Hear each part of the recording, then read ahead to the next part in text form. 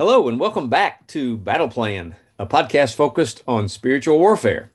I'm Steve Hemphill, and Battle Plan is an ongoing discussion of how we put our faith into action by practicing prayer plus action of some type. Our website is active-faith.org. My email is stevehemphill1@me.com. In our last episode, we talked about surrounding a city with scripture. Today, we're going to discuss a warning about yoga. Now, this won't be the only episode where we discuss yoga. There will be other details brought up later in other episodes and other people's stories, but today's story is an introductory thought or two for you to consider. I invite you to research the backgrounds of any exercise routine you participate in. Do you think of yoga as simply a great exercise, a stretching regimen? You might want to look up yoga on Wikipedia. It has connections to Hinduism, Buddhism, and Jainism, so you might want to be careful. I had a lady from England who read an article I wrote that was in the Christian Chronicle, and there are readers all over the world for that online version of that magazine. She contacted me about that subject of yoga. Now, my article was just on spiritual warfare in general and the fact that we've sort of ignored that there's an unseen realm where we have enemies fighting against us. The Ephesians 6 scriptures discuss that in detail. And she started yoga just with that idea in mind. It's just a simple exercise routine program.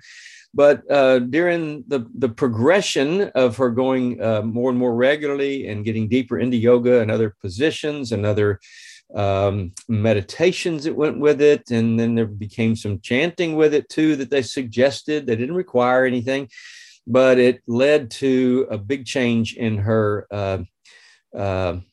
nightmare situation. She started having lots of nightmares, repeated, more and more often, finally all the time, fear advancing in her life.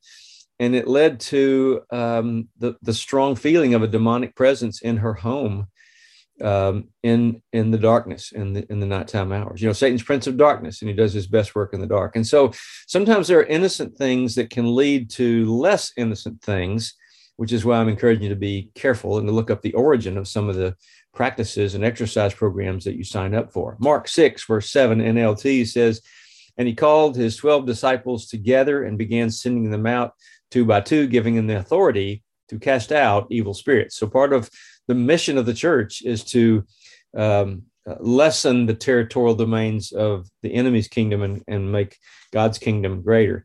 This lady contacted me through a Facebook connection when she'd read the article and was really terrified with what she was experiencing. I just simply said, you know, you can make your own steak. She was in England. I couldn't ship to England. I'm not set up to do that even yet.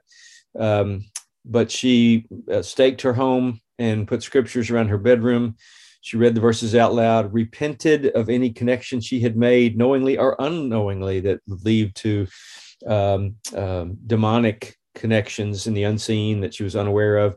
And the nightmares and the fear and bad dreams in general all stopped. All I can say is God's word is still powerful. He's still on the throne, and prayer still works.